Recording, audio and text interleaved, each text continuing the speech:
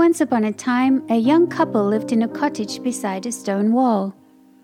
They were very poor but very happy, as the woman was expecting a baby. On the other side of the wall lived an old witch. The witch grew many herbs and vegetables in her garden, but she kept them all for herself. One day, the couple had only a few potatoes to eat for their supper. They thought of a wonderful vegetable patch on the other side of the wall. It was full of delicious-looking carrots, cabbages, and tomatoes. "Surely it wouldn't matter if we took just a few vegetables," said the wife, gazing longingly over the wall. "We could make such good soup," agreed her husband. So the young man quickly climbed over the wall and started to fill his basket with vegetables. Suddenly he heard an angry voice. "How dare you steal my vegetables?" It was the witch. "Please don't hurt me," begged the young man. "My wife is going to have a baby soon." "You may keep the vegetables and your life," she croaked, "but you must give me the baby when it is born." Terrified, the man had to agree.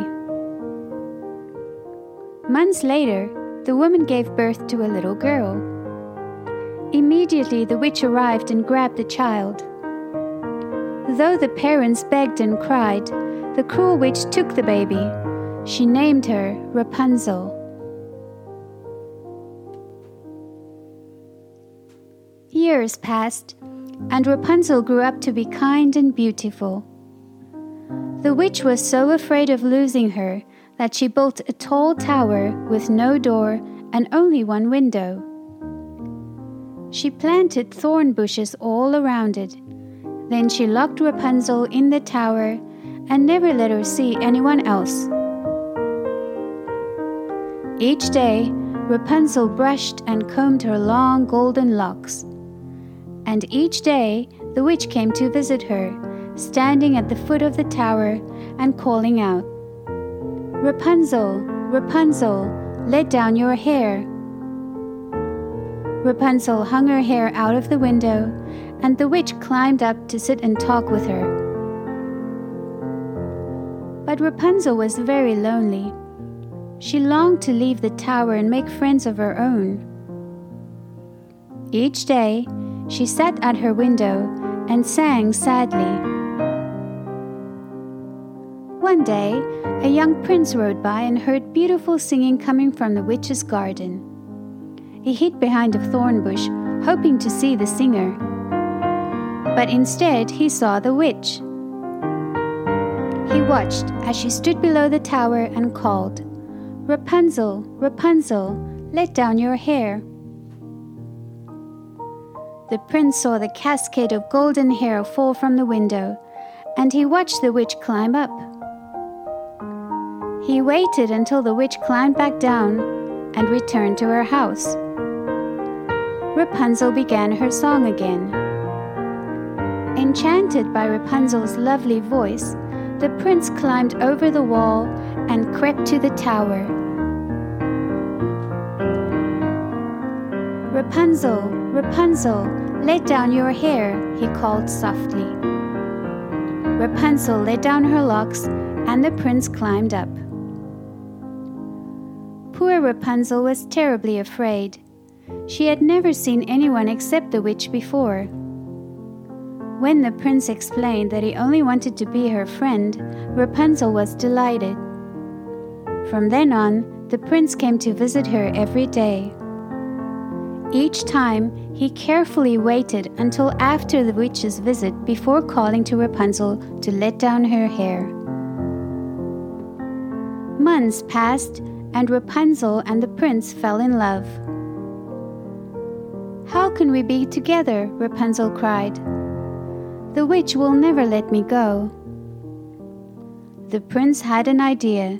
He brought silk, which Rapunzel knotted together to make a ladder so that she could escape from the tower. One day, without thinking, Rapunzel remarked to the witch, It's much harder to pull you up than the prince." The witch was furious. "The prince?" she shouted. "What prince?" The witch grabbed Rapunzel's long hair and cut it off.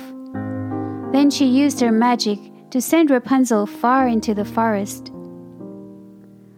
The girl made her home among the animals and birds and sang sadly as she collected fruits and berries to eat. Soon the prince came to the tower and called, "Rapunzel, Rapunzel, let down your hair."